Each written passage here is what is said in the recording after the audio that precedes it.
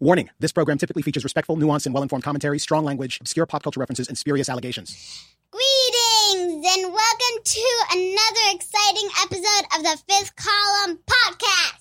That was really awesome. Good. That was great, Coco. You hit that perfectly. We know of new methods of attack. The Trojan horse, the Fifth Column. Greetings, and welcome back to another exciting installment of the Fifth Column Podcast. This is it's mostly weekly. I don't want to hear any complaints. We're allowed to take a little bit of time off. You'll be fine. We're back. Anyways, wow. You on vacation. Back, and it's gonna be incredible. It's gonna be potent. You got so many good things in store for you tonight. 1.5x. I'm Camille Foster. That's who Matt Welch is talking about. I do various things at FreeThink. You do various pills. I also do the Fifth Column. A lot. I mean, well, it's really just one pill. It's Adderall. Yeah. Generally, the short acting. You flying. 10 to 15 milligrams at a time, often twice a day.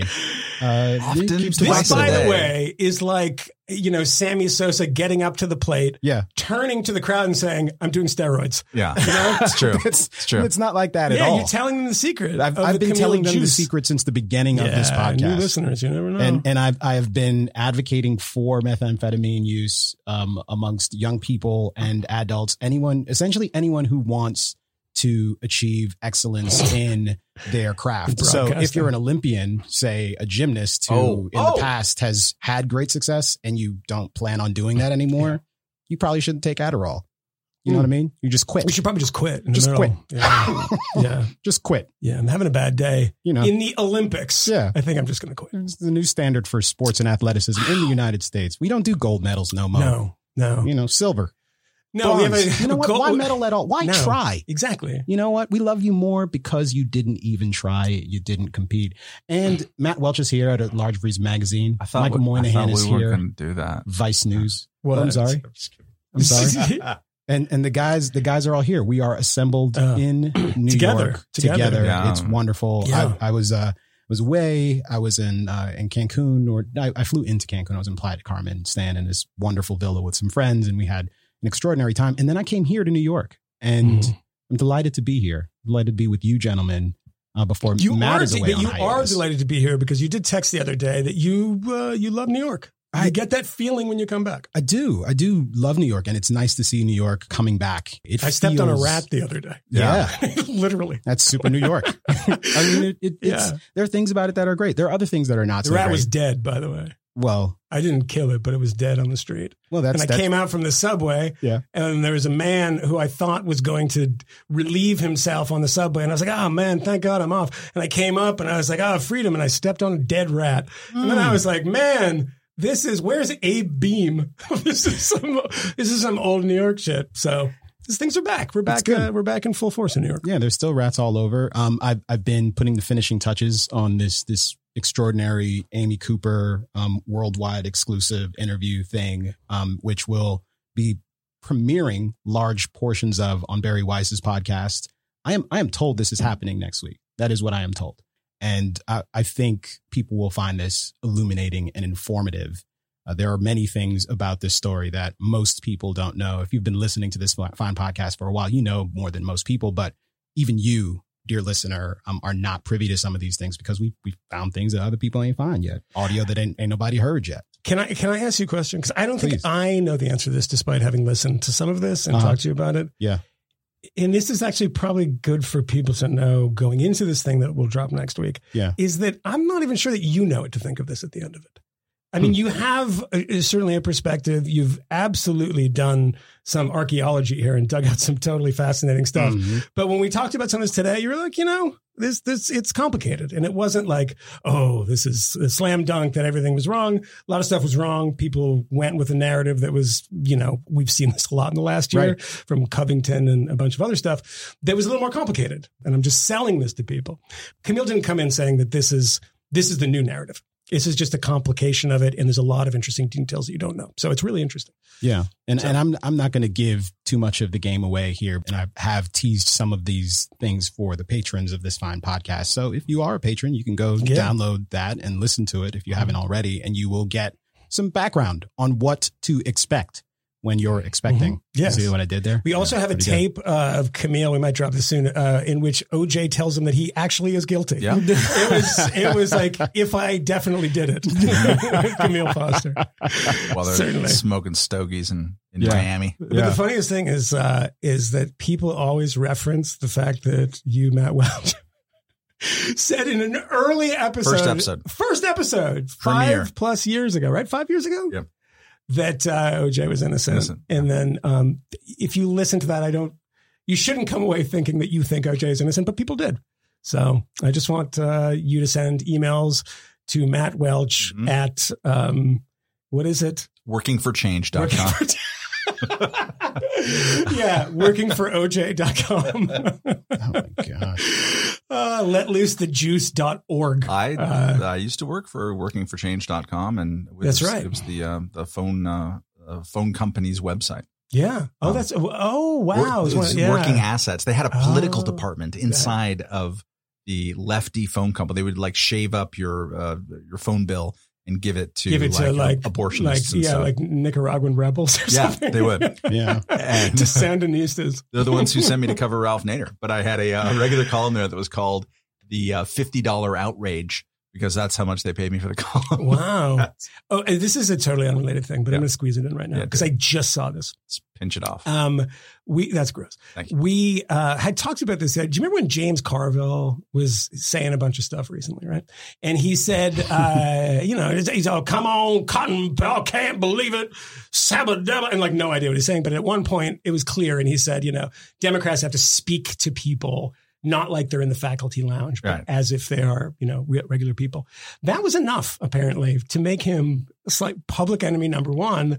And last night or 2 nights ago, I just saw this. Stephen Colbert does this thing where he interviews people. They interview people with like these animated characters.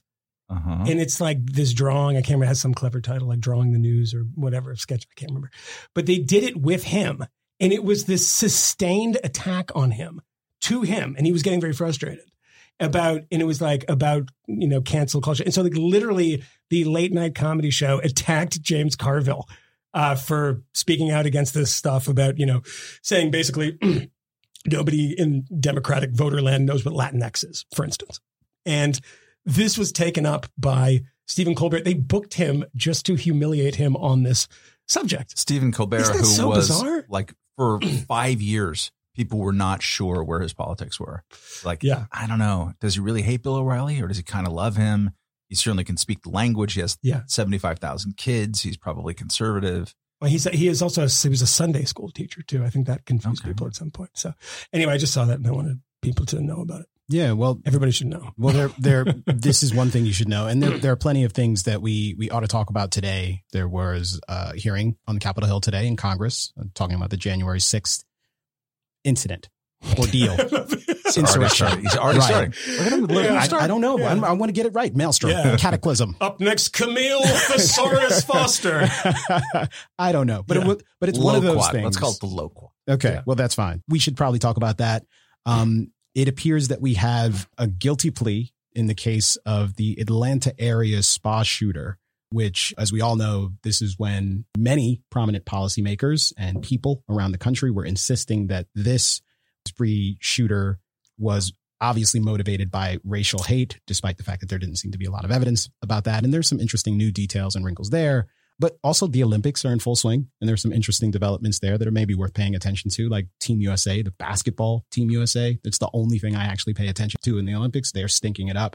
And gymnasts are apparently just kind of quitting. The Olympics is kind of amazing because you don't even have to watch it to just be annoyed by the whole thing. When you see what happened with the gymnastics team, I said to Camille today, I'm like, this is annoying me. And I want to say something about it. And I was like, I think I'll get in trouble for saying something about it.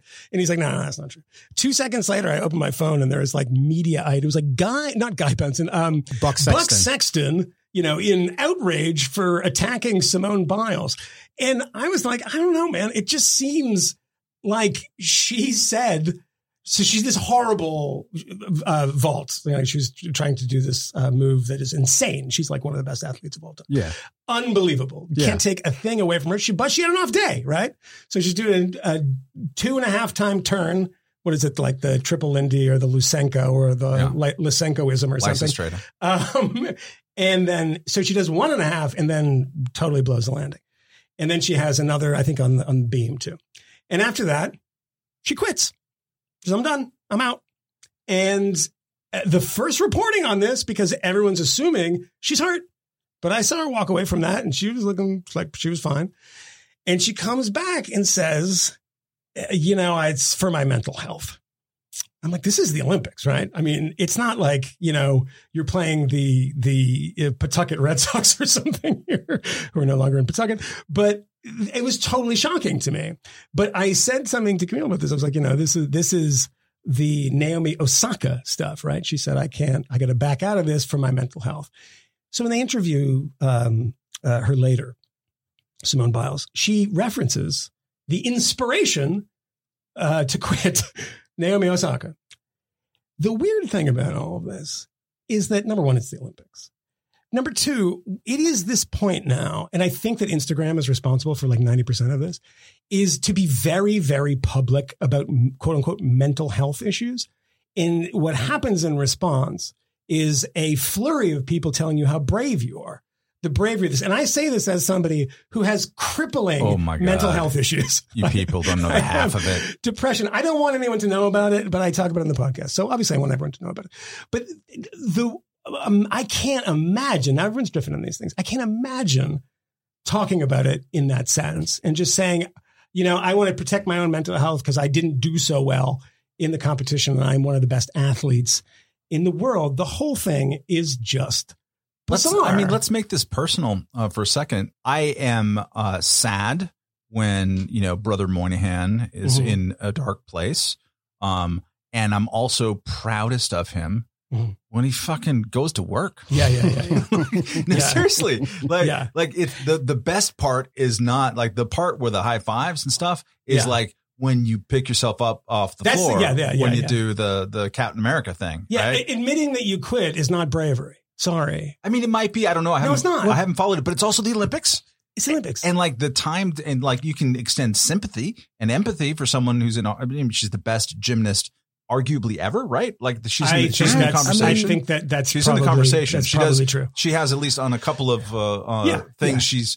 She does a thing that nobody else has come close to. Which is the thing that she screwed up. Yeah. When you have some achievements and you've got some physical gifts, et cetera, we can say that you're very good.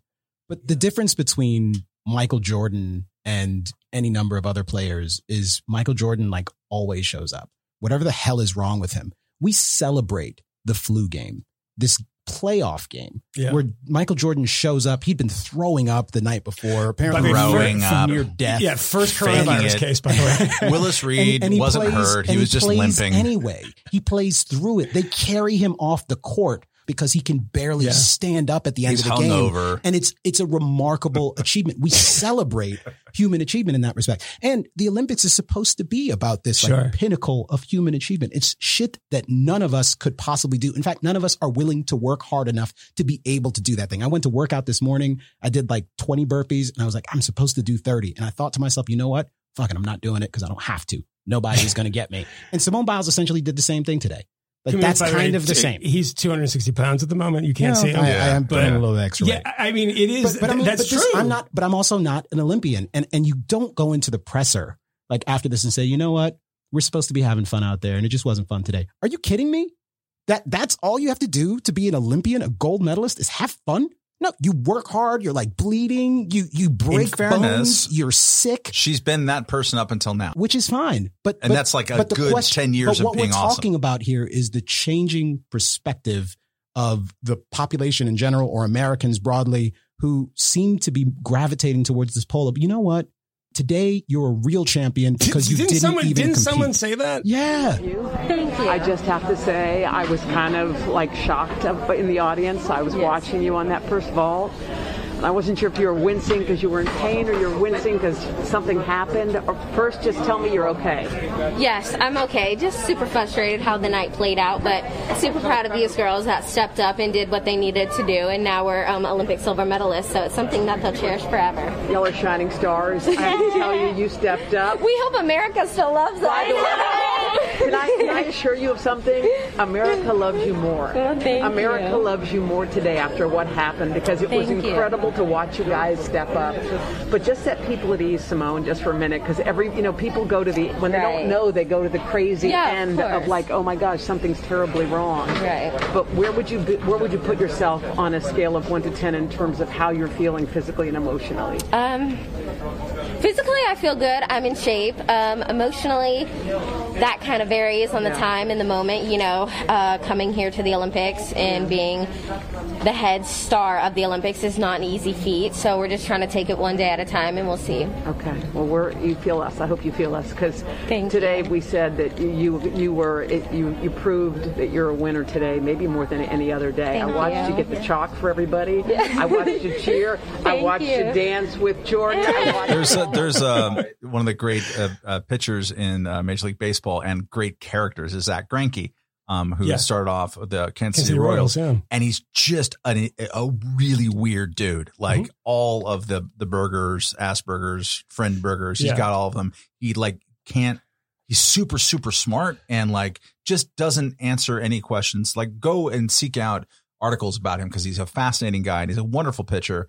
And he walked away from the game at age like 23 for a year because he just couldn't hack it and like was just thinking that he should do something else. He's also a great hitter. Like he's a really interesting athlete and great fielder too. And we celebrate Zach Greinke, not because he walked away, but because he walked back and then became a dominant pitcher and won the Cy Young Award a year. Like, what was the name of the guy who played for the Red Sox and the Angels? Jimmy Pearsall. Fear Strikes Out. It was called Fear Strikes Out. It wasn't called like cowardice prevails. Hits a pop-up. It was like no, the whole point of it, and like Anthony, what's his face? Cowardice is seeing eye single. Played in the movie about him. It was that Anthony Perkins, which is a great bit of casting, and it's a pretty good movie too. Plays him, and we celebrate it because he like figured it out. Jim Eisenreich, remember him from the 80s, who's like super like twitchy guy. He came back and he would hit 300.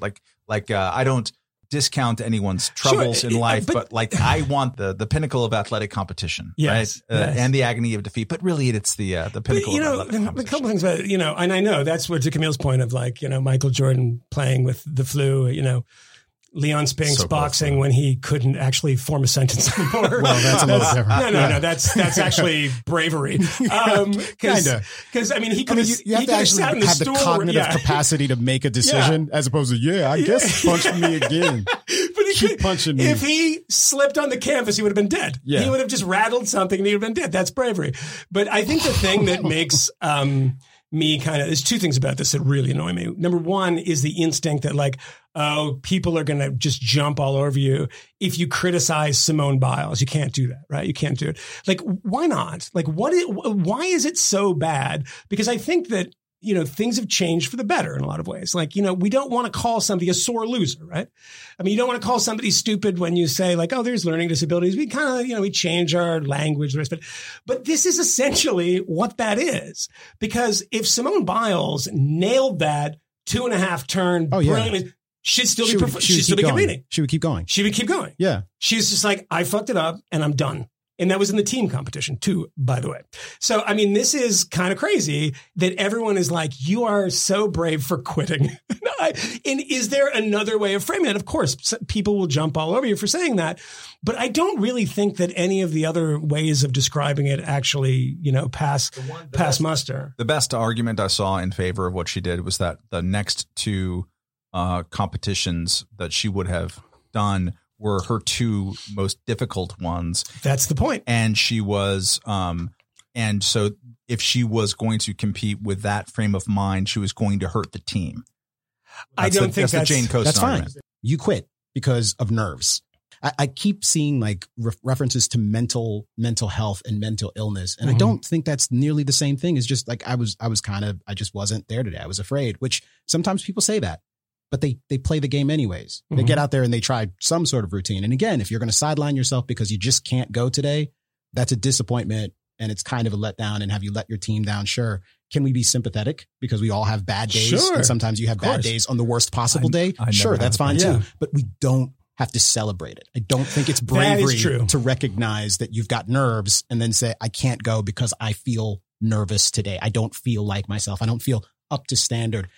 A pro, a superstar, a gold medalist champion who goes to the Olympics, unless we're just changing the Olympics, and this won't be, I'm not going to make a stupid joke about like the Special Olympics. This will be like, you kind of, because Special Olympics, you have to win. Yeah. This is something else. This is merit badges for everyone. So the Equity Olympics is where Simone Biles competes, where even if you don't compete, we love you more than ever. Although you're the real hero. The previous 10 years, she won everything. She's amazing. And like, and the thing is that she's better than me, except I wouldn't have quit.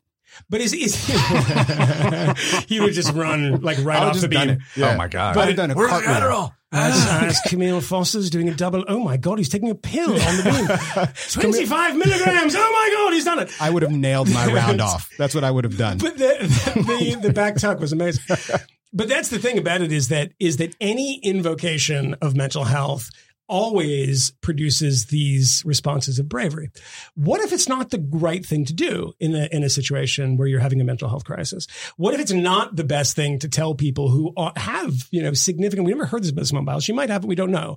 But if it was just, she was losing and she thought she said the weight of the world is on my shoulders. It's like, yeah, that's the job. That's probably what a pilot thinks when he's, landing 600 people in a plane, right? Is that, yeah, no, it's a pretty serious thing. But when you say every time that somebody invokes mental health, that this is an act of bravery, is that what we want to show people, that when you fail, and this is what this was failure, that this is the way to deal with it as a mental health thing? You guys have all been here, right? You guys have all been in very different things where you go on stage, you go on TV, your stomach is in knots, you want to puke, and you hate it, and that's been a lot of my life, and you just force yourself to do it. Yeah. And you get through it, and you're like, oh my God, thank God I got through it. It makes the next time a little easier. I mean, obviously you've been doing this for 10 years. It's a different thing. But working through this stuff in that way is, I imagine, I don't know this, would be something that people would encourage. I mean, rather than, and I think the most interesting thing that Greg Lukianoff and Jonathan Haidt say in their book, which is called what? Remind me what it's called? Coddling the American Mind. Yep. And the first chapter, the premise is that Greg Lukianoff, one of the co-authors, has mental health issues that he's very open about. And he saw how people were reacting on campus as the exact opposite of what he was being taught from people that were doing cognitive behavioral therapy, CBT. And it was to get a confrontation with the thing that drives you, mad in a way, rather than saying we have to protect people from this.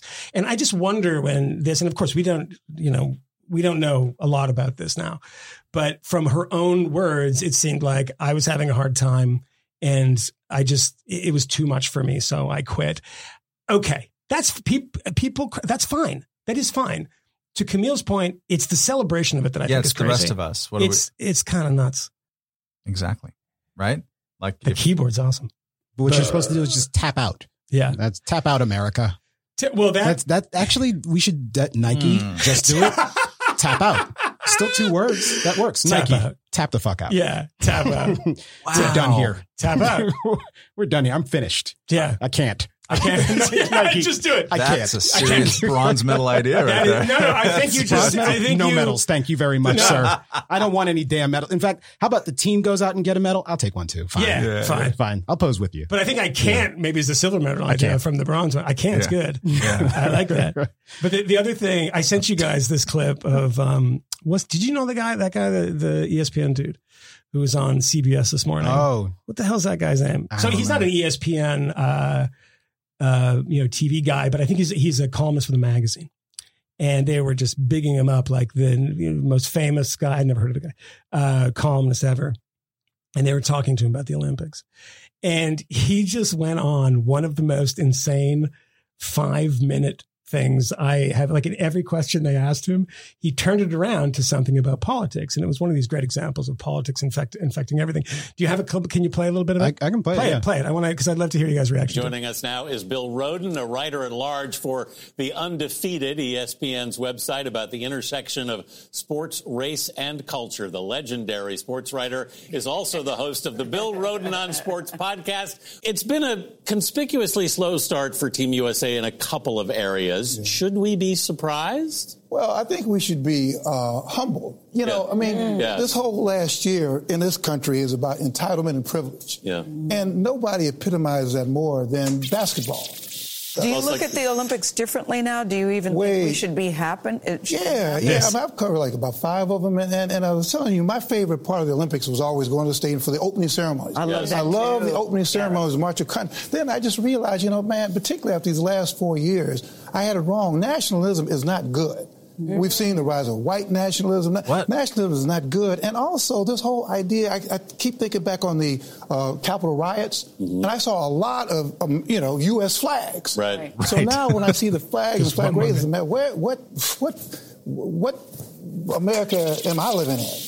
These Olympics should be a time of soul searching, and winning sometimes is anesthetic to soul searching. But I keep thinking about the athletes who have trained and trained and trained to be here. That part moment. Is great. Yeah. Well, I love that. I mean, we're athletes. I love that. But athletes are just held hostage. Because they've got to be there. And I just think that the Tokyo Olympics, the NFL, the NBA are sending the wrong message. With 80,000 fans, they're sending the message, this is over. Yeah. Oh, COVID. And COVID is over. We now know it ain't. It's not over, but you're sending the message. You turn on TV, and you're going to see 60,000 people, and the NFL is gearing up, and college football is gearing up, and you're going to see all these people together, and that sends the message that it's over. Well, do you think should they have canceled the Olympics? Yeah.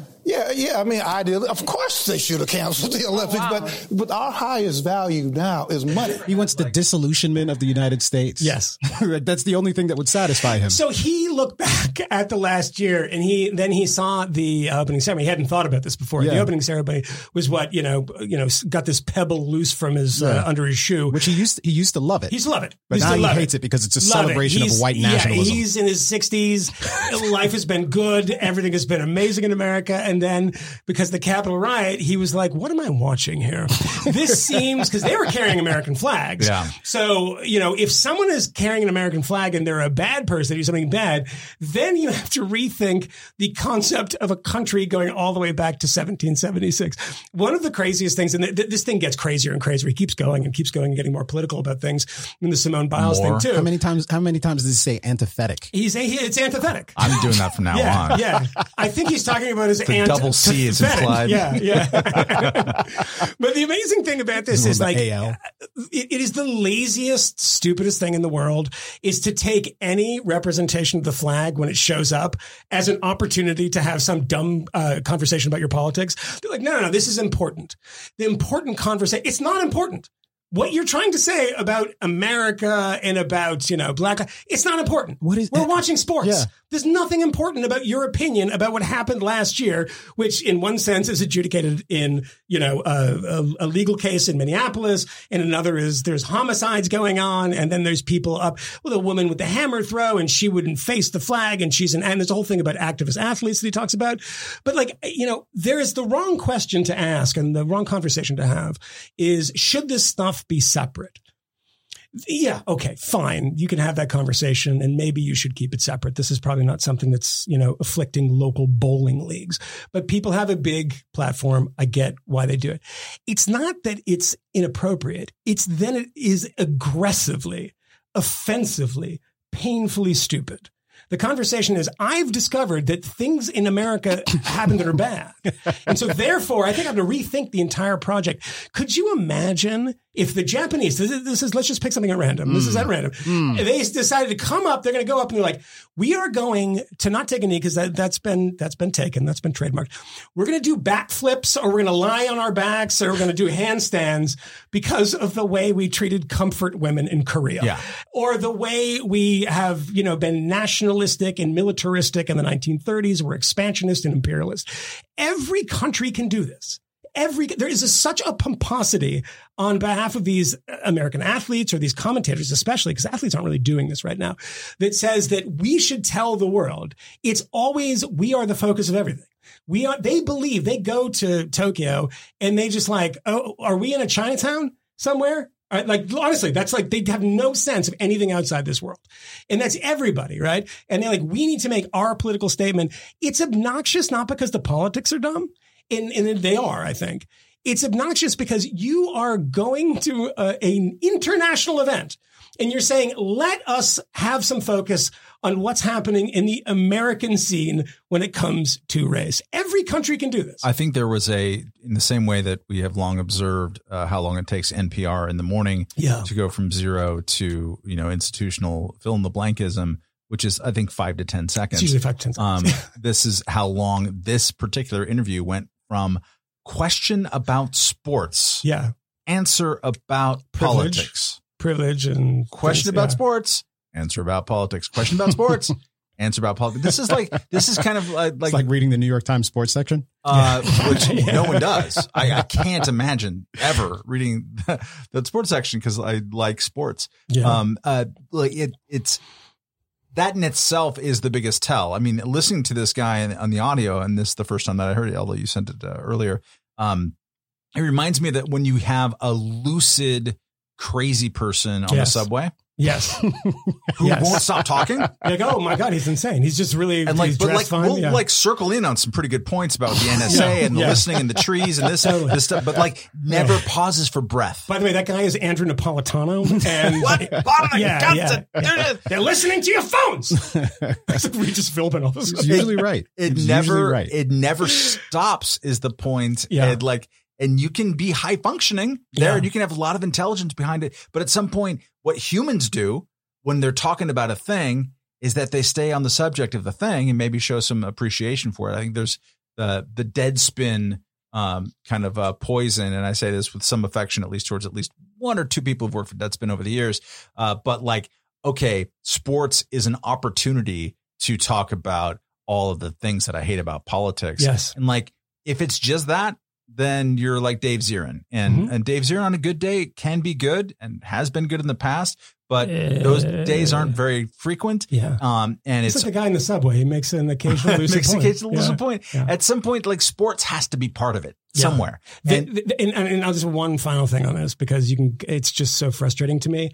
When the flag thing, because that is usually the pivot point. That's where we jump off. There's a flag. I'm going to turn my back to it. I'm going to set it on fire. I'm going to do whatever. I don't give a shit what you do with it.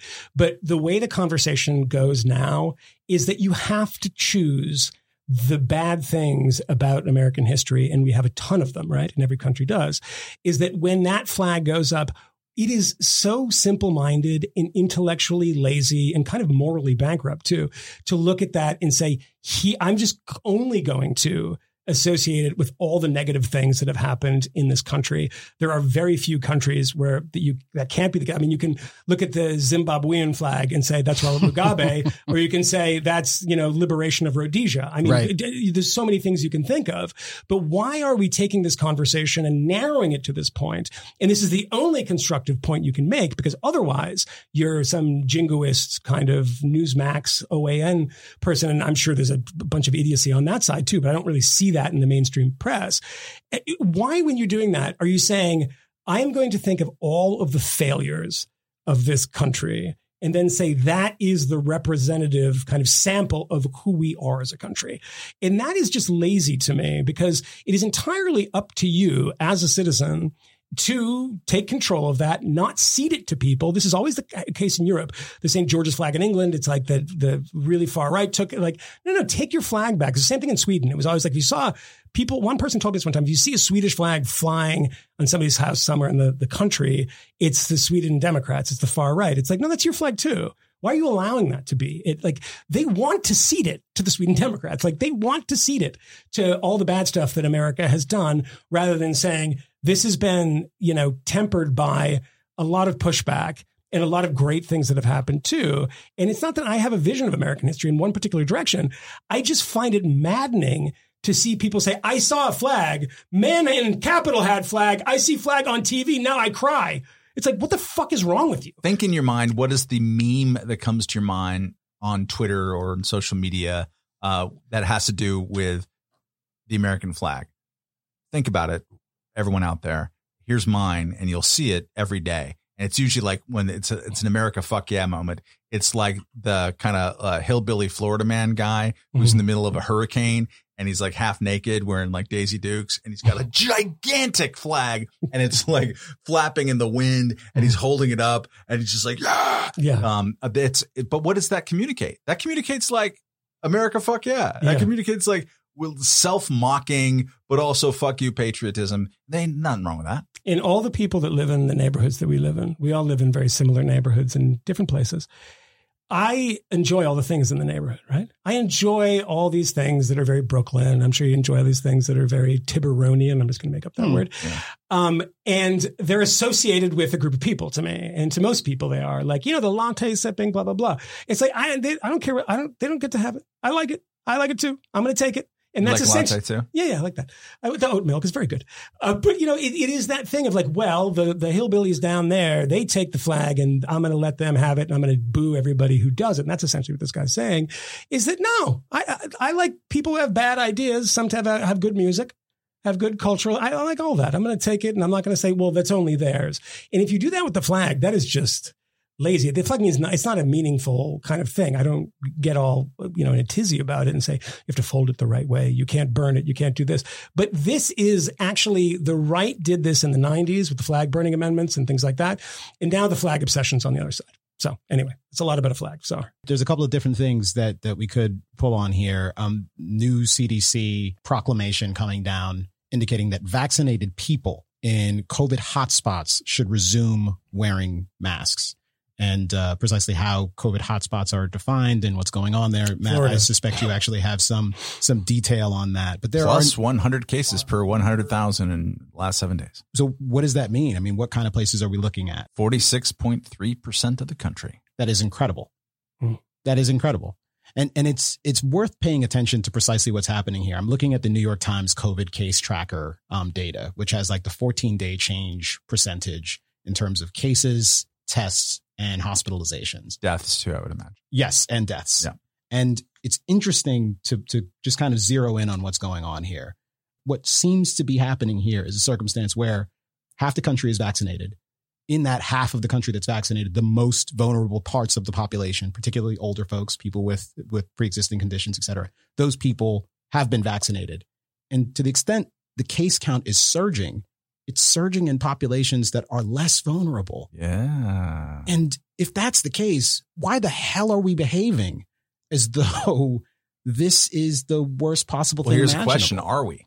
The CDC is behaving that way today with its double barrel disastrous, I think, recommendation to have us right now. Like right now, the three of us are supposed to be wearing masks. We're in a small room. We just had like some shallot pasta. Yeah, really very good. Super good. Very good. We should have, doesn't make any sense at all. But who's going to listen to this? And the barrel of this, that's crazy. which people will listen to because there's, but wait, is it just to be clear about this? So the three of us are in a room. We're all vaccinated, right? And say there's a breakthrough case, these very rare breakthrough cases. The odds of that then breaking through to you guys is essentially non-existent. There was some reporting today, like the same. I've seen mixed reporting on this. The same off the record, like a breakdown, which must have happened to all reporters. But I saw this at Stat News, which has done some really good medical science reporting. And they're like, an unnamed administration official said that as of right now, and this is pretty much a direct quote, they have no studies showing that vaccinated people are transmitting the virus to others. At all.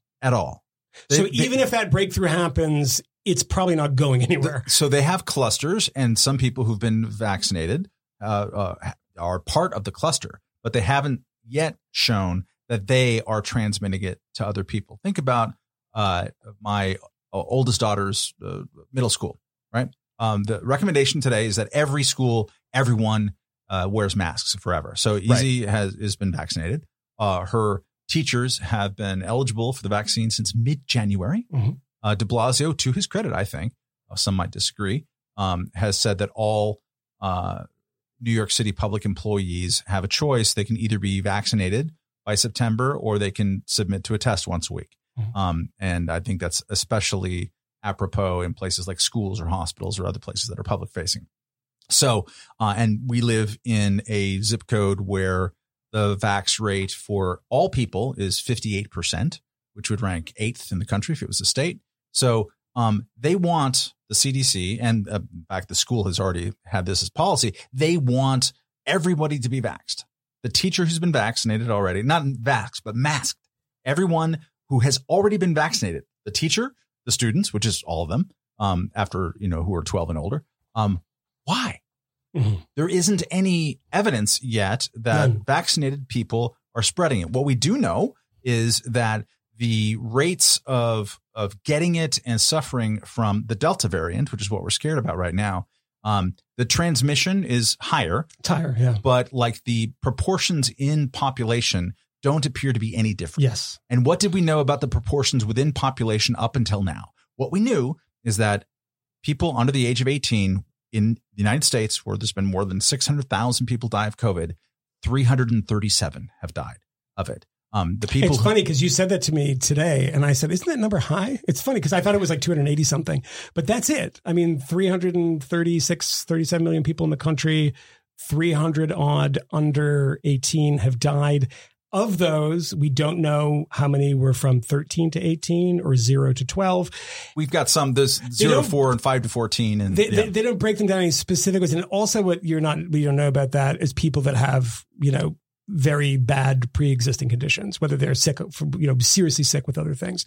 And that is, to the point about how the Delta variant, which is now the doom thing that allows every store in Brooklyn to say, swaddle yourself, like you're a Bedouin before you come in, because it's the Delta variant. And of course, nobody has any idea what they're talking about in this. And the spread is obviously more aggressive. And that seems to be the consensus view. Nobody asked the second question. Are people dying at a faster clip? Are they dying in a more aggressive way? Is it hitting people that are younger, people that weren't dying before? So here's the thing that I thought was interesting this morning. David Leonhardt from the New York Times, who I have disagreed with a lot in the past, who's done stellar work on COVID. And he starts his morning briefing stuff, which is always worth reading. He's very, very good aggregator of information. Especially about COVID. Very good about COVID. He's a very, very sort of, even-handed guy. He looks at all the evidence. And this is what he said this morning. What we know, and this is the bullet points, the facts that are clear, and these are quick ones. Vaccinated people are nearly guaranteed not to be hospitalized or killed by COVID.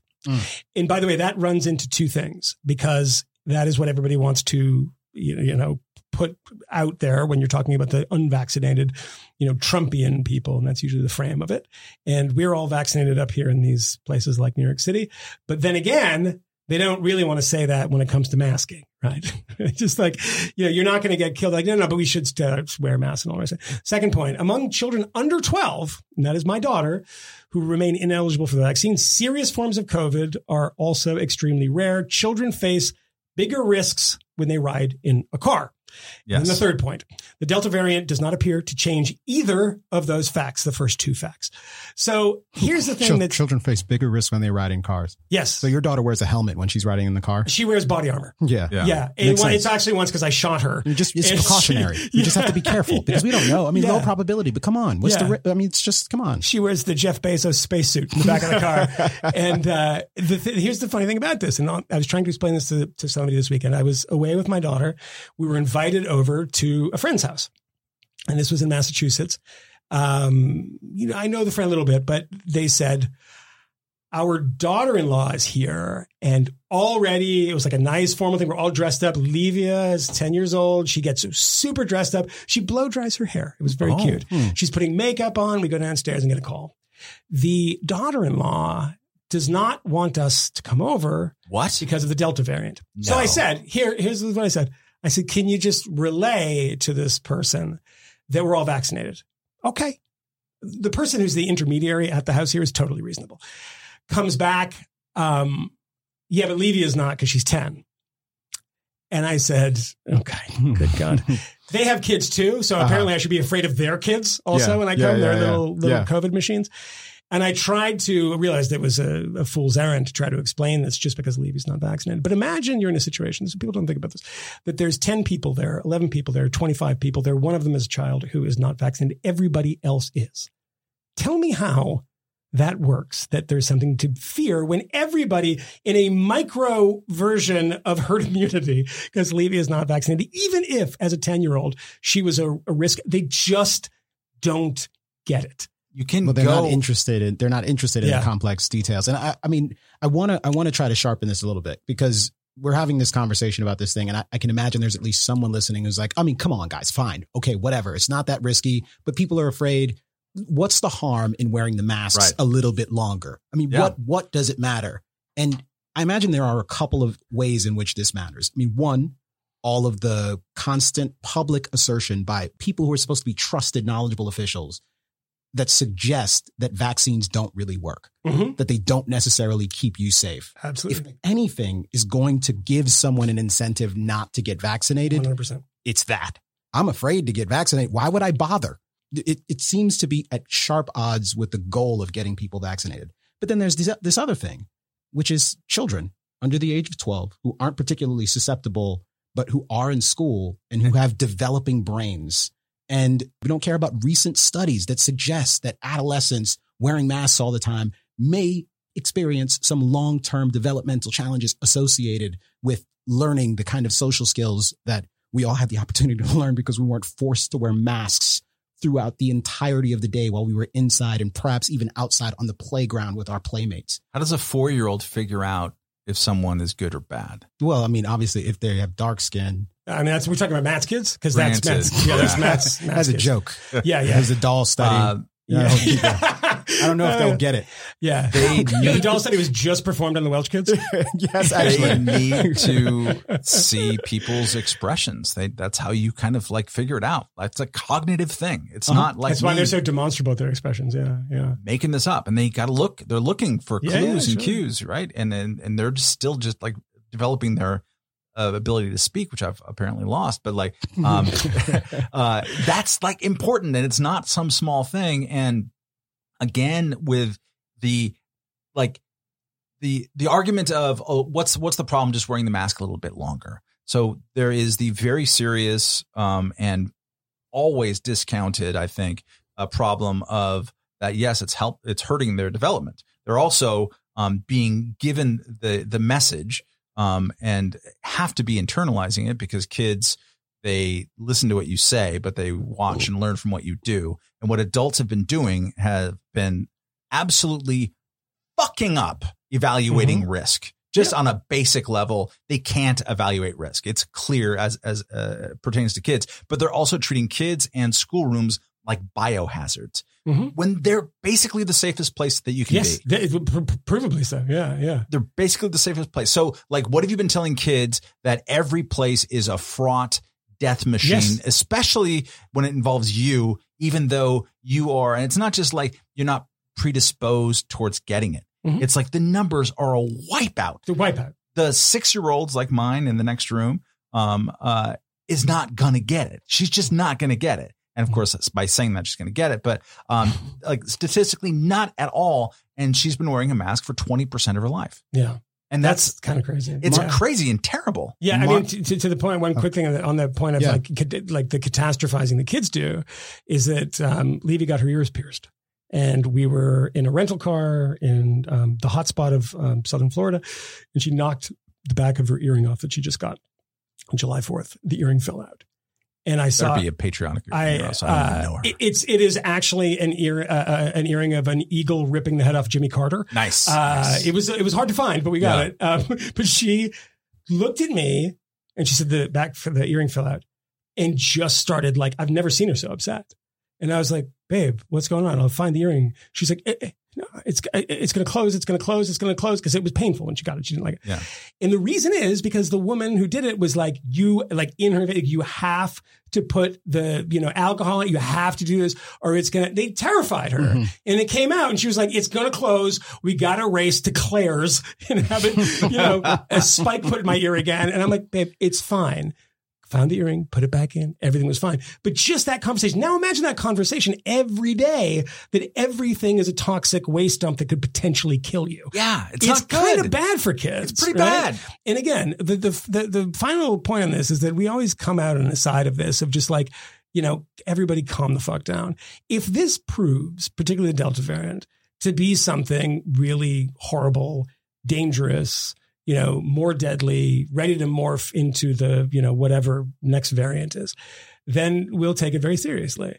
But so far, the only thing I've seen is professional hand-wringers hand-wringing. And it's getting a bit frustrating. And the opposite of what kids do is what adults do. Stop fucking crying wolf, and I won't be like this. Because you've been doing it to me for a long time.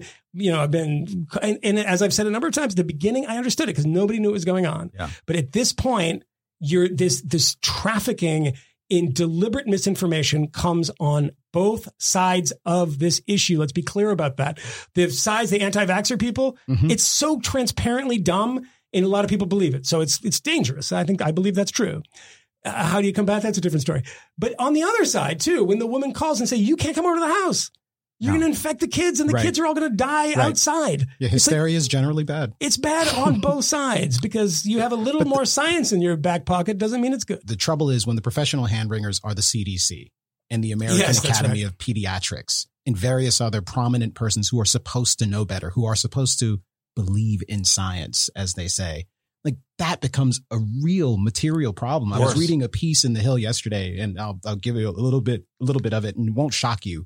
Mark Scalise, professor of pediatrics at the University of Minnesota Medical School, supports requiring masks for all children despite their vaccination status, saying that children make up an increasing percentage of new cases as more adults and seniors are vaccinated. Again, the most vulnerable populations are getting vaccines. So if there are fewer number of people overall, then kids may make up an increasing percentage. But how many more? I don't know. Whatever. He doesn't bother to say. What he does go on to say is, quote, we need to value and cherish the lives of these kids. Motherfucker. This idea, this idea that children are resistant to COVID-19, that they don't have serious diseases with COVID-19 is, I'm so tired of hearing that because it's just simply not true. One, nobody says that they don't ever get sick. Yeah. No one says it's impossible for them to get sick necessarily, but it is incredibly unlikely. And the data bears that out. And this article itself indicates the next line that the CDC has documented almost 500 deaths among children during the pandemic. Now, Matt, I'm sure you can add a little bit of context to that 500 number. There's been a total of 650,000 deaths of Americans under this pandemic. That children, what does that 500 that mean? children number means people who are also measured between 18 and 24. Between 0 and 17, it is 337. It is below 350. So my girlfriend is a child? Yeah, I mean. That's a joke, people. That's a joke. It's not a joke. I swear it's not a joke. Always has been. It's true. The numbers. It's really a joke. Her name is Lolita. That was the first one. More kids under 18. More kids under 18 have died of the flu. And like nobody was dying of the flu in this period because everyone stayed away from each other and wore masks. But still, more kids managed to die of the flu because it just doesn't impact kids. And again, the Delta variant people, it's not a people who are of the Delta variant, so there's a comma in there, doesn't so far appear to affect different populations differently than the underlying COVID did. And what did we know and learn about the underlying COVID effect on age distributions? We learned, and you can see this online, Johns Hopkins, New York City, everyone, that the people who catch it last, they're 5 to 14. They are 17 to 24. They catch it less. They're less infectious of it every time. They are also the ones who suffer from it the least as well. And so if they are getting it in higher percentage, as Camille was alluding to before, that's because the people who are old have gotten vaccinated. Great. That's cool, right? Like there's no increase in number that we've seen that's measurable of kids who are suffering and dying from this. And this should shape policy, and it's not. And it's going to become this thing like Emily Oster pointed out today, the great professor who's written a lot about education and COVID in schools and such. What this will do in effect is it won't change the target audience behavior. Target audience from the CDC's point of view is schools in red states. They want them to mask because they're afraid that the red states are not masking enough. Those schools are not going to pay attention to this in any way that's going to change things. The places that are going to mask more as a result. And also, just to say this about Rochelle Walensky, she said this today, the CDC director, consecutive sentences. We think that there should be universal masking of everybody who goes into a school. Next sentence. We also think that it's very important that school be open full time 7 days a week or 5 days a week in person. Dude, those two sentences are at fucking tension because what happened last time you got in there and mucked out an idea, fear-mongered about the infectiousness of classrooms. That was in February of this year. I'm sure we talked about it more than once, where they said there needs to be 6 foot on average of social distancing between people in a classroom. What happened then? There was a direct cause and effect of school districts stopping their reopening. They're like, oh, okay. So you're saying, we can't. This is like a germ bath. Okay. We're not going to reopen after all. So those two things are just not going to work that way. The people who are the most likely to shut down school district anywhere in this country are Democratic polities, school districts, cities and states. And they are going to react to this by creating rules that's going to make it easier for these things to shut down. It sucks. It really, really sucks for people who live in places where there's a likelihood to shut down public schools. Again, that'll be a third consecutive year fucked up by bad policy making by people who did not believe the science, in air quotes. They actually did not pay attention to where people were concluding from the epidemiology. Somebody wrote us a message. We talked about this on the Patreon when I was saying that people who said everybody who's vaccinated and goes inside and everyone, they should all be masked anyway. And I said, you're essentially anti-vaxxers. You don't believe the vaccines work. You're a version of the quote unquote pro-science anti-vaxxers. There's another version of this too. And because, where they line up pretty closely, because what you're talking about, Matt, and what I've heard from a lot of people, I had a conversation with somebody in text about this today, about the Delta variant, is we don't know. We don't know what's going to happen. We don't know how bad this is. We don't know this. We don't know this. That's true. It's true. Kinda. Look, it's true, right? Yeah. We have some numbers about this now. We don't know, but that's always the case, right? Yeah. And who else says that all the time? Anti-vaxxers. We don't have any idea what this is going to happen down the line. We don't know. This could kill us. Long COVID. This could do this. This could do the other. I mean, actually, the best response to that, I think, is Sam Harris had on that doctor who's really annoying on Twitter, Topol or something. Eric Topol. He's really, but he's a smart guy, and he said something which was really smart. He said, the people that say this don't realize that in the history of testing of vaccines, every complication we've ever had with a vaccine has manifested itself within the first month or 2 months. Yeah. So, I mean, that's an important point that he made. And I can't speak to the other stuff he says on mRNA vaccines may be different, which is fine. Maybe different. There could be some long-term risks that we don't know about yet. That is entirely true. Who knows, right? Yeah. He had some interesting answers to that too. And I'm, more on his side than I am on but this thing of we don't know, so we can't. Right? Yeah. Right. It's like, look, right in front of me, I have this is what nothing. What is in my hand here? The vape, right? The thing that helped me quit smoking. All of the people that were going through the bans, we don't know what it's going to be like in 10 years. Yeah. We don't know what this is going to do to you in 20 years. We don't have these long-term studies, to which one doctor and university professor I talked to said to me, if everybody who smoked was on that, we would save literally hundreds of thousands of lives a year. And we know that to be true. But they're saying, well, we don't know down the road. What could it be? And there's people doing studies where you can kind of speed this stuff up and look at things in a broader perspective. But that is what we see on both sides of this COVID debate, is that we should be frozen in fear of the Delta variant and whatever the next variant is. I think we should be very, very keenly aware of it. And especially when you see that the transmissibility is much more aggressive than the previous variants. Oh no. But let's pay attention to this. But let's not, shut down life and everybody, swaddle themselves in masks again. That doesn't seem logical to me. Yeah. There's policy that I'm not a doctor, though. Well, sure. I mean, there's policy that has to happen in circumstances that are like, emergency pandemic circumstances where you don't have all the information and there's profound uncertainty and we have to make guesses. And when we don't know how COVID is transmitted, sure, I can understand why there's bleach everywhere and we're cleaning all the surfaces and we're worried in particular about, say, the transmissions that are happening maybe between asymptomatic people and symptomatic people. We know much better now. and we're operating as if we don't know.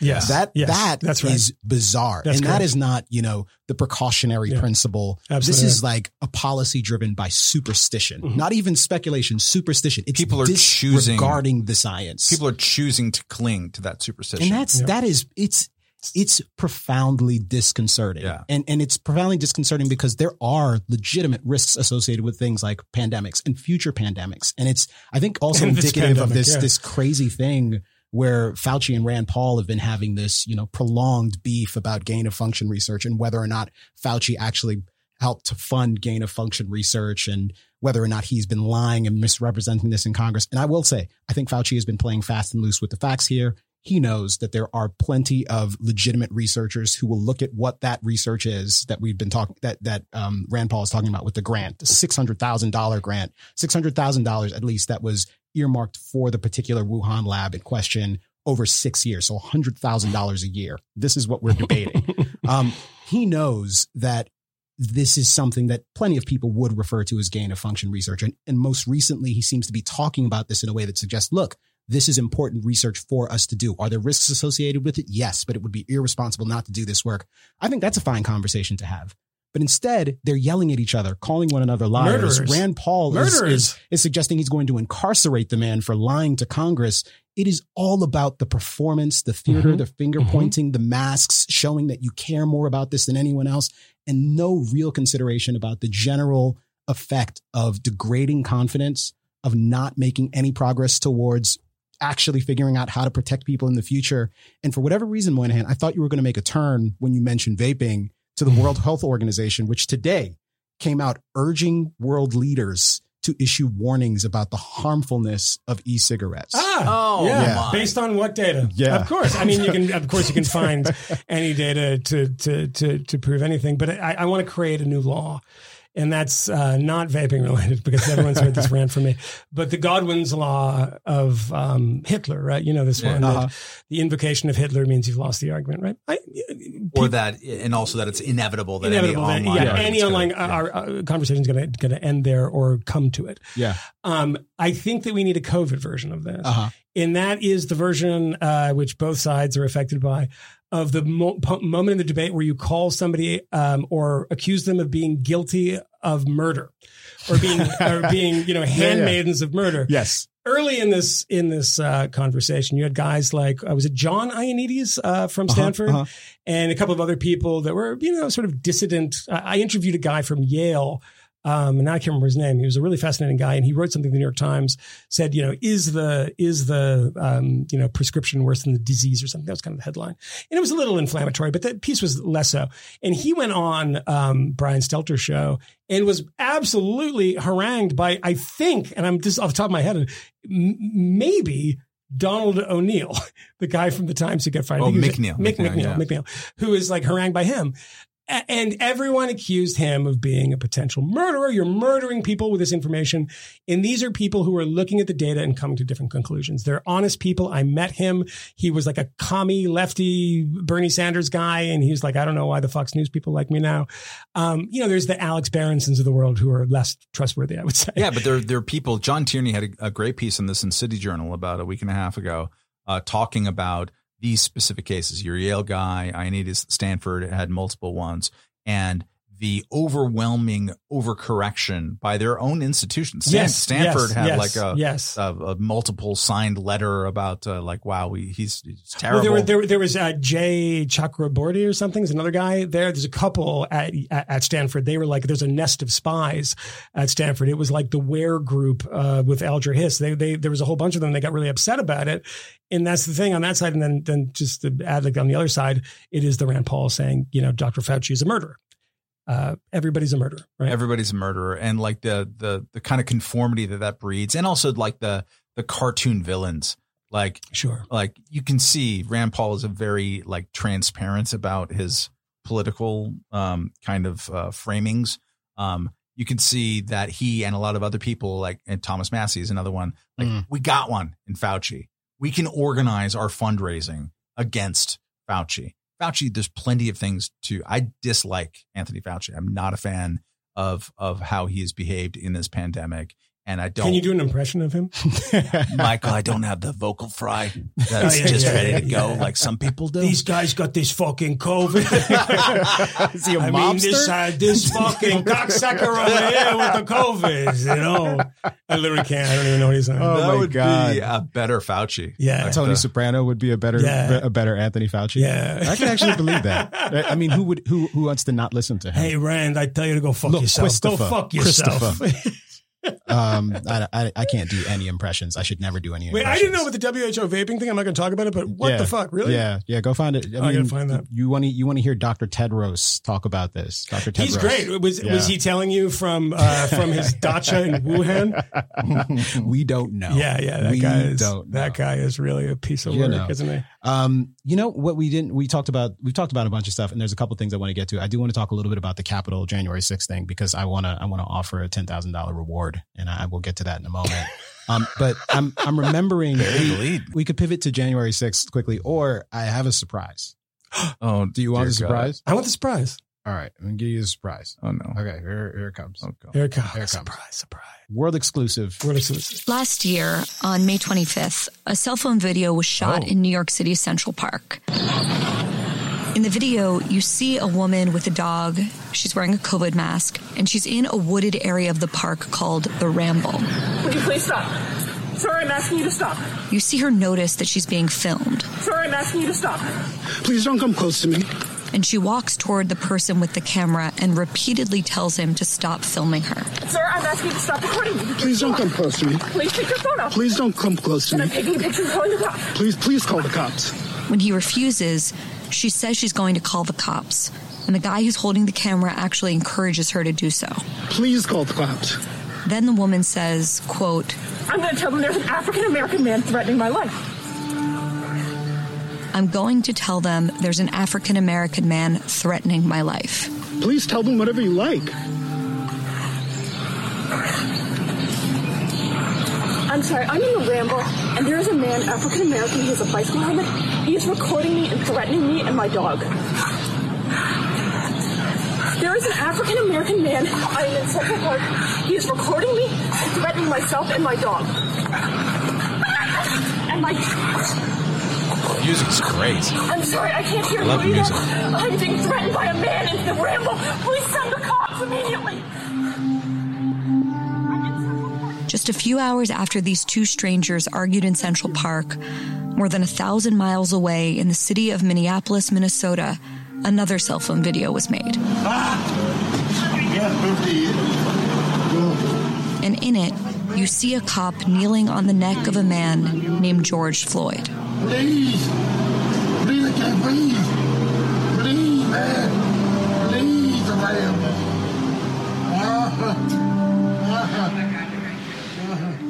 Almost immediately, these two stories bled together into one. This is an illustration of why George Floyd is not an isolated incident. Amy Cooper knows there's no respect for black citizenship, and she can pick up that phone and she can say an African-American man who's an innocent birder in Central Park is threatening her because she knows what's going to be visited upon him and what's been visited upon us for generations. It's important for us to remember that what happened to George Floyd is what Amy Cooper would have wanted to happen to Christian Cooper. What she did is tantamount to attempted murder. I think about Emmett Till. I think about Tamir Rice. He's not here. The elevated panic in her voice, the performance in order to heighten the situation. The performance. Amy Cooper chose to weaponize white tears. Amy Cooper, the dog walker, she became the ultimate symbol of the Karen, the female busybody oblivious to her white privilege, using it to endanger the life of the man holding the camera, a black bird watcher named Christian Cooper. After those 40 seconds of video went viral, Amy Cooper's shelter dog was taken away from her. She was fired from her job. She was threatened and doxxed by thousands of strangers. After protesters gathered outside the district attorney's office in Manhattan, she was charged with making a false police report. So-called Karen laws were proposed in New York and California, banning 911 calls that were perceived to be racist. Amy Cooper fled the country. She remains in hiding. In the meantime, Christian Cooper was celebrated on MSNBC, CBS, and CNN. He used the experience in the park as inspiration for a graphic novel that was published by DC Comics. You made an incredible contribution at a really important moment. Cooper was even interviewed by then presidential nominee Joe Biden. I know you didn't do this to make a national point, but the truth of the matter is people went like, whoa. But new information has come to light that raises some questions about what happened that day, and more importantly, how the story about it came to be told. Was the treatment that Amy Cooper received in the midst of what is now commonly called our cultural reckoning on race based in reality? Or was this another case of a rush to judgment and of misplaced outrage based on a video taken out of context? Today on Honestly, Camille Foster asks those questions. He walks us through the details of the story that were left out of the media's narrative. And he sits down to talk to Amy Cooper, who has not spoken publicly since last summer. So stay with us. So this is the first 4 odd minutes of the collaboration between us here at the Fifth Column and Barry Weiss and Andy Mills at their new outfit. And you will be able to hear podcasts next week. I don't know what day of the week, but next week with myself and Barry and the interview that I teased some weeks ago with Amy Cooper. And we will allow Amy to have an opportunity to do the first what interview one might with Amy expect. Cooper. This is really the first material interview with Amy Cooper. She's had some conversations with like CNN who managed to get her on the phone in the throes of like the craziness. And she made, I believe, some public statements early on with the help of some PR people about all of this. But this is the first time that she's had an extended interview. And we talked for about 3 hours. And you're going to get a decent chunk of that in the conversation with Barry, and a lot of key moments will be played during the conversation with Barry.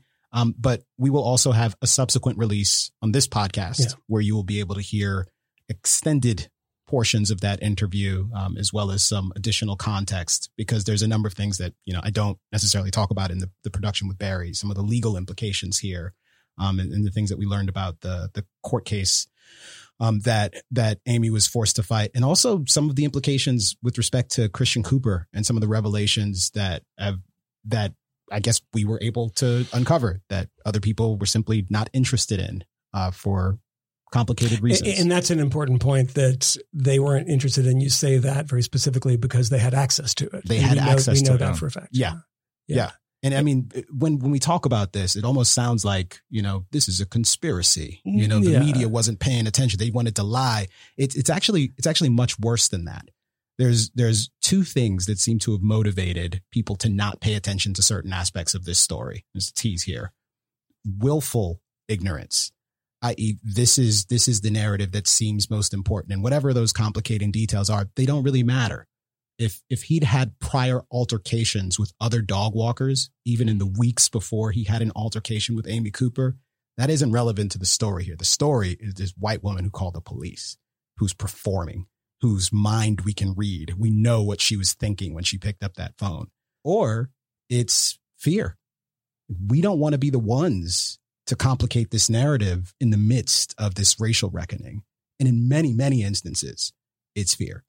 For that to be the case, for the truth to be a victim to fear and convenience is, I think, devastating. It is devastating. And the implications for the mainstream media broadly are, I think, huge. This is one story. This is one woman's life.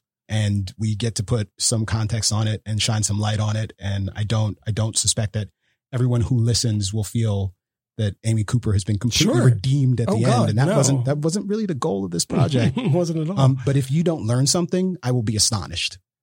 But I think there's probably only 2 people here who might not learn something about it. And it's probably Christian Cooper and Amy Cooper. And, look, I did reach out to Christian Cooper. You did. Send him a note. And I'll provide more context on that later. And as of yet, I haven't heard from him. I hope that changes. Yeah. So look, I mean, I think the thing is that everything in this entire story is based upon the 2 words African-American, in the fact that it's said 3 times. It's said at the beginning with a bicycle helmet, which sounds more like a description, an African-American with a bicycle helmet, then it just becomes African-American.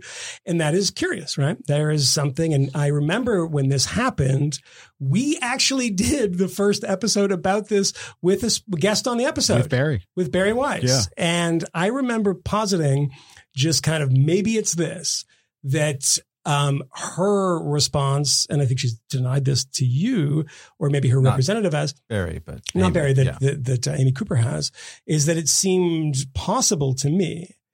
And even if this isn't true, it should have been something the media thought about, was that by saying that in a moment in the sort of post, sort of George Zimmerman, Michael Brown moment, and the idea that if a cop is told that a black person is there, they're going to come with a gun out and maybe do something bad. And that was the threat, not that she was a racist, but the cops were. That's the first thing that I thought, is that maybe she's doing this. If I tell the NYPD there's an African-American here, they're going to come and they're going to fuck you up because they're racist, not because I am, because they are. That was my assumption at the beginning. And you can listen to this and see if that pans out. I don't think it does. But one of the things that I took away from what I've heard of this, and again, I haven't heard the final product of this because it's an ongoing thing. You guys have been working really hard on this, is that the media angle on this, which is essentially what you would expect from this podcast, is fairly interesting because it's not a rush to judgment. I always think that's a bad phrase for it. It's a rush towards a narrative, and anything that complicated that was basically thrown to the side. It can still be true that everything that you thought about Amy Cooper prior to listening to this podcast or getting more information remains true in your brain. That is fine. I'm totally fine if you think that. I might even think that, who knows? But the broader context in this is that, this was a short period of time where something happened that the first thing you always have to ask, when did the video start? That's the first thing I always ask because, what the LAPD said in 1992, and this is in Lou Cannon's book, what is it? Official Negligence, I think it's called, was that in the context of the Rodney King beating in 1992 in LA, what the LAPD said, and, Timothy Wind and, Stacey Kuhn and all these guys said, well, you didn't see the whole thing. The first bit of the video, you see at the very end of it, he's charging us. He's actually attacking us. We hit him with a stun gun and he doesn't go down. It's like 80 bazillion watts of power. He doesn't go down. He's probably on PCP. You need that context to know that we're actually innocent, right? Okay. Does that change anything? In my mind, no, it doesn't. It was unbelievably excessive. There's the Covington Catholic thing. And I didn't think that anyone at this moment seeing that was like, okay, so what happened before this video? Is this a man who just walked up and she started crying and freaking out? I don't know. I mean, maybe we should know a little more about that. And that is, I think, what, a podcast like this, that sort of ex post facto evaluation of it is useful for. Where did the media miss a couple of narratives or threads that could have contextualized this and maybe made it more of an interesting and true story? That's the thing that's interesting. And why don't we have any interest in what happens in the 40 seconds before? How can we, after the number of mistakes that have been made in circumstances like that, keep doing this where we arrive at convenient conclusions? To be clear, you don't know what happened in the 40 seconds before either, do you? Well, I know a hell of a lot more now. Yeah, you do. Yeah. I know a hell of a lot more now. Okay. Yeah. And I think there's, again, when we listen to that like montage of clips at the very beginning, of course they're cherry picked in the sense that this is a produced piece, but they're really pretty representative of what was being presented in the mainstream media. I'd forgotten about Joe Biden, man. It was all, but it was a great deal of speculation about what Amy was thinking, about what she definitely meant and implied. Who are you? Why am I here? And about the nobility of Christian Cooper. Because I'm on a leash, I guess. Yeah. So corn pop. Anyways, there'll be more about that. And I do think it's interesting. I mentioned a little earlier when we were first getting started here that trial in Atlanta of the shooting suspect was actually reaching a new phase in that he's been sentenced to life without parole for 4 of the shootings. And around that narrative, when it first went wide, it was all, this is a hate crime. This is definitely a hate crime. We know there's nothing to talk about. I remember when Joe Biden and Kamala Harris went to Atlanta for what was supposed to be like a regular trip anyways, and they made comments about this. Very quickly, we went away from talking about, mass shootings or mental health or any of those other things. And they talked almost exclusively about race and hate crimes. And it was constant. And there was a bit that happened here today that seems really, really relevant to that particular narrative. And it's in court, the district attorney saying explicitly, this was not any kind of hate crime. Like, prosecuting was not district attorney any kind of hate crime. He said that. Got a sentence. The Axios' summary of it is here. The 6 of the 8 victims in the shooting were Asian women. Cherokee County District Attorney Shannon Wallace told the judge, quote, "This was not any kind of hate crime," unquote. Long is still facing a hate crimes enhancement in the trial in Atlanta. Given the extraordinary emphasis on hate crime. Extraordinary emphasis. And the explosion of concern around, again, Asian violence that was purported to be, this anti-Asian violence. But maybe it's Asian violence too. I don't know. Since we're just making shit up, apparently. Like this, it's important that they keep managing to get these things wrong. And in their error, they don't care. In their error, they create and manufacture a great many other stories. And then they find all sorts of other stories that seem to confirm their impulses and concern. And it makes me think about something that happened in the January 6th hearing today. Well, this is the transition I wanted to go to, because you said something earlier today, and I am very interested in this because I want to make some money. I like making money. I'm not always sure that I'm going to have money tomorrow, nor where I'm going to, get my next meal. Hand to mouth, Camille. And I think that maybe I could feed myself for a month. If, say, you gave me, I don't know, 10 grand or something like that. In what context, Camille Foster, would you give me, Michael Christopher Moynihan, $10,000? Could you give me some idea of how could I earn that from you? Let's set this up, right? So the House Select Committee is holding hearings today. They are hearing testimony from several law enforcement officers who were involved in defending the Capitol on January 6th, when people who have been described variably as insurrectionists, as an unruly mob, or something else, as domestic terrorists, as white nationalists, broadly speaking, even though American Al-Qaeda, there, the 9/11, they've been described as many things. Yes. And the testimony that they gave today was pretty gripping, stirring stuff. A guy who was pleading for his life, telling people, I have kids, because he was so concerned that he might be killed. Like it's serious stuff. And the principal debate that's happening in the country is between sort of the left and the right, where the left has a particular view on things and the right is vacillating between, this is Nancy Pelosi's fault because there was insufficient security there that day and he didn't take this seriously enough, despite the fact that there were warning signs. And she in charge this is of security no big up deal. there? This is complicated. I think at least there's at least a kernel of truth in there, in the sense that there were early warnings and that they were not responded to, obviously, in a sufficiently serious President way. Nancy Pelosi. And fingers have been pointed at many people: the mayor of D.C., the chief who's responsible for the Capitol Police and the D.C. Police, and of course Donald Trump. But beyond that, there was a particular gentleman who gave testimony today. Mm-hmm. So I want to play a little bit of this. Actually, this Capitol Police officer, Harry Dunn, he makes a particular claim that has, I think, in some respects, appropriately seized the imagination of many journalists and the attention of many Americans. One of the most upsetting, distressing moments today came when Officer Harry Dunn, who's a Capitol Police officer, described some of what he heard from the crowd.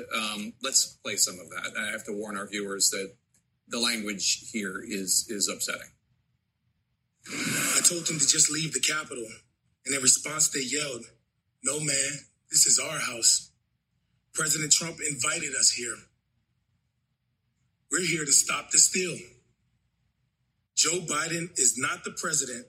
Nobody voted for Joe Biden. I'm a law enforcement officer, and I do my best to keep politics out of my job. But in this circumstance, I responded. Well, I voted for Joe Biden. Does my vote not count? Am I nobody?" That prompted a torrent of racial epithets. One woman in a pink MAGA shirt yelled, "You hear that, guys? This nigger voted for Joe Biden." Then the crowd, perhaps around 20 people, joined in screaming, "Boo, fucking nigger." No one had ever called me a nigger while wearing the uniform of a Capitol Police officer. Here's the thing. I don't know that this man is lying. I don't. I do know that a claim that a group of maybe 20 people were screaming racial epithets at you in the nation's capital on this particular day is, I mean, that's a serious charge. Possibly more. I mean, the sound of what would appear to be 20 people could be 30. Yeah, who knows? Yeah, I mean, it's a lot and maybe of people, it's not right? all of them, but it's a large group of people, and people are doing this, and it seems like it was sustained for a while. This is a claim he's made repeatedly, but here's what I haven't seen. I haven't seen anyone corroborate this claim. And he's testifying in front of Congress now. And this is part of establishing a particular narrative. And we're being told that, we don't want to politicize things. This isn't about politics. But do we care if it's true? Are we curious about whether or not it's true? It's not as though we haven't seen a Jussie Smollett kind of situation before where someone says something that is, horrible. They make an allegation that something terrible happened and it turns out it didn't happen. And with journalists, like that old dictum is, if your mother says that she loves you, you should check.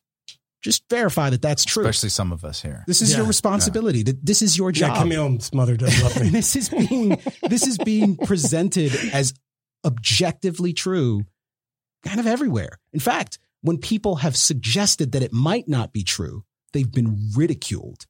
Has somebody come out and said that maybe well, this is just it. I saw a clip of Tucker Carlson suggesting that this man was a person who was a partisan, like aggressively partisan. And it's true that he has photos of himself with Nancy Pelosi on his Twitter page. Back in 2019, he was putting up posts about how racist and awful America is. He has opinions and views. That's fine. That doesn't necessarily suggest that this didn't happen. Could still be true, yeah. But it's not inappropriate to scrutinize claims like this, especially in a circumstance where there's so much video. ProPublica has gathered how many hours of footage? The FBI, who has, this is like 100,000 Zapruder films that they've gone over with a fine-tooth comb. And I wonder, has this Zapruder film? This would be it. Yeah. The one with him screaming it's with people screaming the N-word at a black man on January 6th after the year of racial reckoning. It's hard for me to believe that supporting evidence for this claim actually exists. And if it doesn't exist, should that have some implication for the way that we cover these stories? And I don't think I would have stopped, by the way. I wouldn't even have, caught my breath on it if he said a woman in a MAGA shirt said that. And that was it. Okay. That doesn't surprise me. And primarily it doesn't surprise me because, you have people at the Capitol that day with pro-Holocaust T-shirts on. Okay. That doesn't surprise me that when you get to the group of 20 odd, maybe higher people, including the person who initially set off this, this chorus of racial epithets, chanting this, then you're like, okay. The only thing that strikes me that's odd about it is just one would have presumed that somebody else would have heard it, that a cop, exactly the ProPublica thing, that there'd be some footage of it. I mean, that ProPublica thing is like hours and hours and hundreds and thousands of hours. We could at least pinpoint, as the FBI has done with every person who went into the Capitol. I'm sure they have a name of everybody that went in there. Actual question. So I don't know. I mean, I don't know. I can't disprove it. I can't prove it. But as Camille said, with the Smollett stuff, a lot of this other stuff, it's a very tidy story, right? And it could be true. It could be false. I don't know. And I would maybe do a little digging on it. I have no clue. We talked about this earlier, but back in the day, some years ago, not that many, John Lewis is on Capitol Hill and there's some sort of Tea Party rally, and he makes a pretty important allegation. He suggests that these people were showering him with racial epithets. And John Lewis, being civil rights icon, hero, genuinely.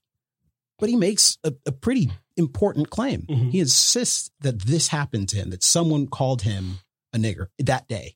And Andrew Breitbart challenged someone to produce evidence that this happened and said, I will pay $10,000 to anyone who can provide the evidence that this happened. And I want to match that today here.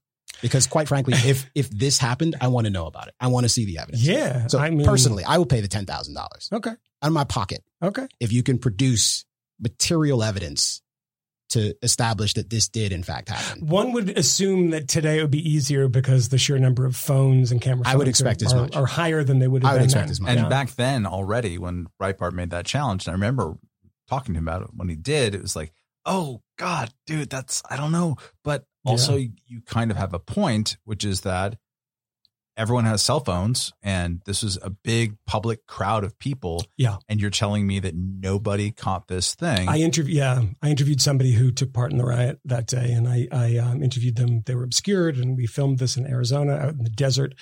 He was very worried about his job and about the FBI coming for him. And we were actually worried too, because he gave us new footage that the FBI would subpoena it. And we would say no, because, they don't have a right to that. And a source gave it to us, et cetera.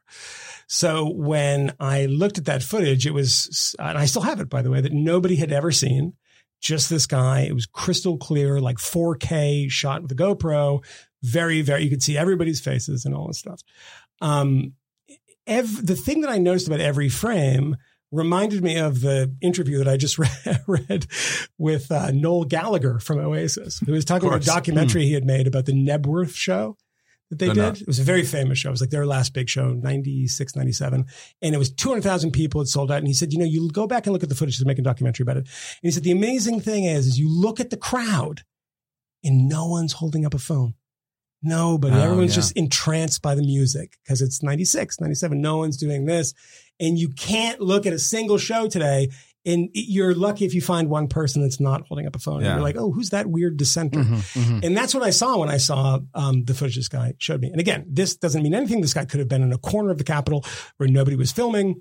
It's possible. It seems, maybe unlikely that we wouldn't get a corner, like a little taste of it somewhere where it was, what time it was, et cetera.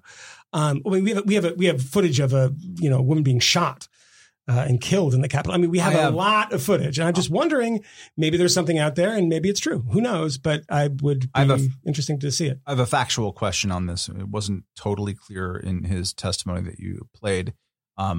Where were they at that moment? Do you know? Don't think it's said. It's not clear from that section of the testimony, because he has given interviews in other contexts. Yeah. All right. So it's known somewhere. I would assume that the United States Capitol building has some cameras inside. And was he wearing a body camera? There's that too. Probably not. If you're making bold statements about stuff. But I just wonder, let's say just within the building itself, what do we think? I don't know. I haven't followed this very closely. I don't pay a lot of attention to it. But what do we think is the percentage of the interaction that happened? Let's say the 6 hours when it was like rough there, or the 5 hours that was captured. Is it 5%? Is it 90%? Probably less than 5 hours too, wasn't it? It was a pretty quick. Probably, 4 hours, let's say 5 hours, between two, some of it will be like the breaching and stuff. Yeah, of course. But what is the percentage? That's the thing that I almost tweeted and didn't today because I didn't want to get in a fight and I was doing other things. But no, it's just mostly I didn't have time to have a discussion with people on Twitter because it was an honest question. It wasn't like trying to get to ask an honest question about this. Don't bother. Is it 5% or is it 90% coverage? Right. The Rodney King thing was pretty unique because a guy was recording it. That was weird. He got a camera as a gift. Or he just bought it that day, I think the day before. So just testing it out. And the LAPD was like, let's beat someone today. Was that frequent? Just as there is in lower Manhattan where Camille used to live, it is the most surveilled part of the United States by a lot, with the exception of maybe some government buildings in Washington, D.C. as a result of 9/11 and a bunch of other stuff. So it's hard to not be seen doing a thing. There's camera somewhere. The NYPD, the amount of cameras that they have, I've talked to people who've been on the viewing part of that. It'll curdle any libertarian's blood to know how much is being seen out there. So I want to know, because if that happened in the building, which is an if, but even outside the building, there's going to be some cameras there too. If it's 5%, okay. But if it's 70, if it's 50, if it's 60% coverage, and there are 20 people, and there's been a ProPublica and a bunch of other stuff, and none of those 20 people were rocking their phones, and we haven't gotten copies of that stuff yet. Almost all the cell phone coverage, from what I understand, has been ripped at this point because it was all bouncing off the local towers and stuff. It was findable. People thought they were shooting private video. They weren't, especially if they were streaming it anywhere. So the The Breitbart challenge 10 years later is there's such a bigger dragnet. So yeah, to report that credulously should necessarily go to the next question, which was, okay, like how much is that possible? Or some sort of casual qualification might be appropriate. And I am confident that this will be taken out of context and misrepresented in a dozen different ways. So I'll just say explicitly, this isn't about proving that the man is a liar. This is a question about, and this is a media criticism podcast, as we've said many times in the past, this is a question about journalistic ethics. How do you cover a story like this when there is like some actual uncertainty about these things? Is it okay to just report something as though it's a fact? Is it okay for certain categories of claim to be essentially beyond scrutiny? Well, particularly in the Trump era, when it was made fairly clear that because somebody makes a claim, and if that claim is either demonstrably false or something that you can, isn't easily checkable, that you include that in the coverage. You say, well, we don't know that this is true. We're not going to just blindly report everything that somebody from the Trump universe says. And I think that one of the important things about this is to say that, look, if a video, pops up where this is exactly what happened, that's possible, right? And Camille, cuts that check, congratulations. I hope it's me. I'm gonna have to authenticate it. Yeah. That's some conditions. Yeah, apply. No deep fake shit from you. It's all Tom Cruise up there turning into Bill Hader. I've seen those videos. But if that is true, then the same thing applies here that I think that I said, and I think all of us said at the day of or the day after, that these people should be publicly shamed to a point that they aren't really allowed to have a nice life anymore, because that is one of the most repulsive things that you can do on two ways, is that for that to be an actual response, for that to be an actual response to a cop. It's a uniquely bad person. When you say that blue lives matter, and then all of a sudden a blue life doesn't matter because the person's black. And if that were a Capitol Hill cop protecting people that you actually like too, the fucking, Louis Gohmerts of the world, and they're going to protect Donald Trump too if they have to. It is a uniquely bad thing to do. And I would hope if that video came out that those people's lives would be ruined. I'm happy if that happened. I don't care. If they want to come forward and be contrite about it and say, oh no, here's what happened that made me, there is literally no way under any circumstance, no matter how much I love drinking, I've been doing it all day today, or how much, drugs I've taken, that I would ever in my life decide to say that to a Capitol Police officer surrounded by cameras in the middle of the fucking Capitol. If you've done that, you're a knuckle-dragging buffoon who deserves to be shamed forever. But let's see it. And I'd happily do it. If there's the pink MAGA shirt lady, I'm sure there was quite a few of those. One of the things that actually Michael Richards, that's who did this. Yeah. That's what happened. Yeah, it's Kramer. That's all. Yeah. They were a little flummoxed. But there's a thing also in that, which I suppose you can defend in a way, where he says that these armed protesters. Yeah, this was in the original interview. He referred to the protesters as armed. He said, there were dozens and dozens of cops that were down, which I don't exactly know what that means, but it just... Yeah, he says dozens, meaning 24 plus who were down on the radio. In a number of his media armed protesters. There's like some hyperbole in a lot of places. Sure, and what you can say to sort of slip out of this is say, did you not see the hundreds of protesters armed with bear mace and things like that? But, the implication when you're giving that interview to ABC News right after the thing happened, and Nancy Pelosi herself said it was an armed insurrection. Yeah. That implication is, of course, weapons. Well, he explicitly handguns. says, I could have been shot. I could have been shot. Yeah. Yeah. So already we have something that is curious, because from all the videos I've seen, people were arrested that day, I think, that had weapons in their car. Doesn't surprise me. These are a lot of like Second Amendment types there that brought them in DC, and it's, complicated to do that in DC. But as far as people attacking the Capitol with drawn guns, I haven't seen it. And maybe I've missed something, but I think that I would have seen it, ad infinitum if it happened.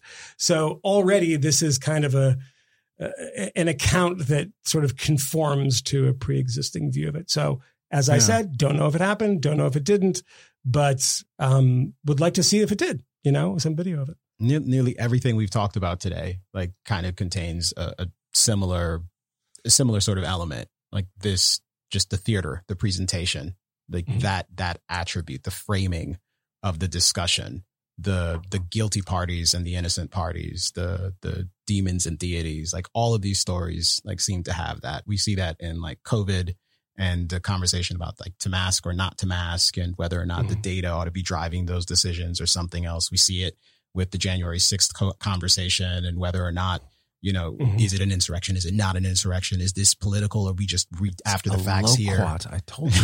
Yeah. We see it's it. The beer hall putsch. we see it even in the Olympic stuff. You know, is it mental illness? Is it nerves? I mean, is it whatever? Are we allowed to talk about this? In every single one of these instances, it becomes are you allowed to ask That's questions all we're about this? trying to say here is where we want to talk about this. And I don't think we're allowed to talk about any of it. And similarly, like with the Atlanta shooting, like this is a mass shooting. This is something that should concern us. What happened to this kid? Like it matters. Yeah. Was he going to a church that was sort of sufficiently whose doctrine? And I don't know that this is the case. I'm interested in knowing, like, were there things being taught there in a particular sort of way that are potentially harmful to people, that might be harmful to people who are kind of uniquely vulnerable? Like, I don't know.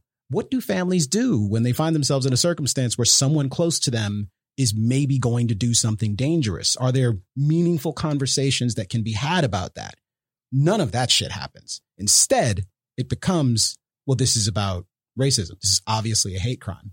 And if you're not willing to admit that or talk about it, something is wrong with you. You might every just single be one of these the circumstances. prosecuting DA of a successful in case. every single one of these circumstances. Yeah. And in similar, in a similar way, right? Like it's not unlike the Fauci and Rand Paul debate.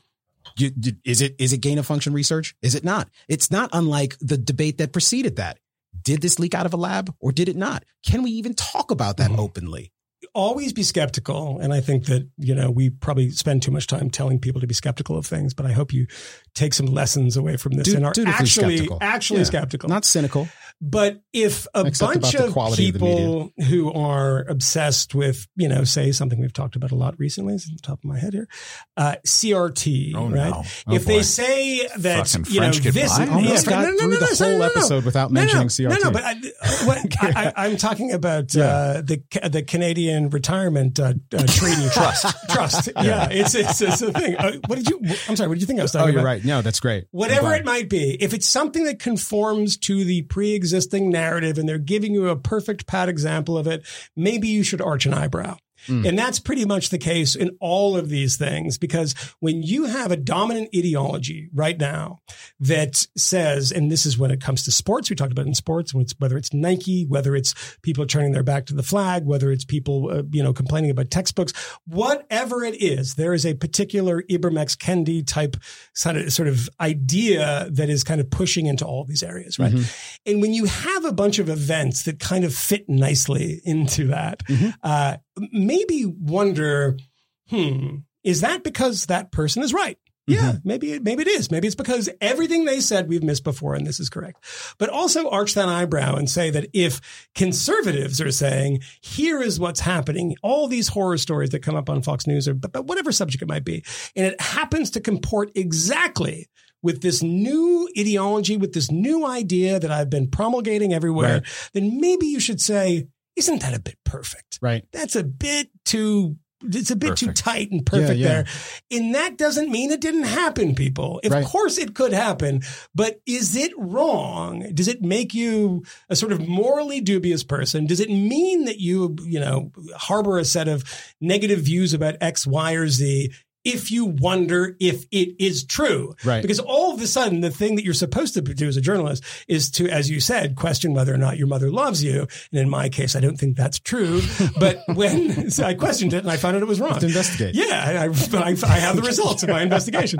But if you are supposed to have that arched eyebrow as a journalist and say, let me quit. Why are we abandoning that? Because we're afraid, or because we know it to be true, because we know the sort of current voguish ideology must be true. And here's another example of it. Yeah. Just be skeptical of these things. And it doesn't mean you're a bad person or you're doubting this person's story. I will raise questions about it that seem a bit odd, but I would do that for anything. And don't fucking tell me that that's not true. I would absolutely do that for anything. And whether that is, something that matches up with what I believe or, is sort of opposite of that, who fucking cares? Yeah. the truth on this situation might be complicated. It's consequential when the truth is actively obscured by our preconceptions, by our determination to believe something that is convenient, that fits our priors. And it is a serious systemic fucking problem when the whole of the media industry like seems to be operating along those rules. And the upshot of the Amy Cooper thing, which folks will be able to hear soon, the thing that I want you to take away from it is just consider that this story took place. This encounter took place in a city that is almost certainly the place that has the highest concentration of journalists per square mile. Yes. Like this New York City is the center of the journalistic world. And for them to miss the mark on a story that was covered exhaustively by so many journalists at so many different institutions in the city and beyond. But the Metro desk at the New York Times has got to be huge. How did you miss some of this stuff? There's a lot of stories that people want to miss. And I see people that I know that we're all friends with pointing out one thing recently. For instance, I think it was a Detroit Daily, what is the paper? Not the Daily News, the News. Detroit News. Did with some polling agency, I can't remember which one, that was talking to people in Detroit about cops, right? About do you want more cops, fewer cops, et cetera. In this poll, along with a bunch of other ones, said, no, we don't. This is like activist stuff that you see on television. We all want, more policing or better policing. We don't want to defund it, et cetera. I got the aggregation of these stories from various people on Twitter and on various local news sources. One would assume when you see these kind of broad pieces that the New York Times does, saying like, big think pieces, that somebody would actually come forward and say, remember that thing we've been talking about for the past year and a half, 2 years, a year and a half.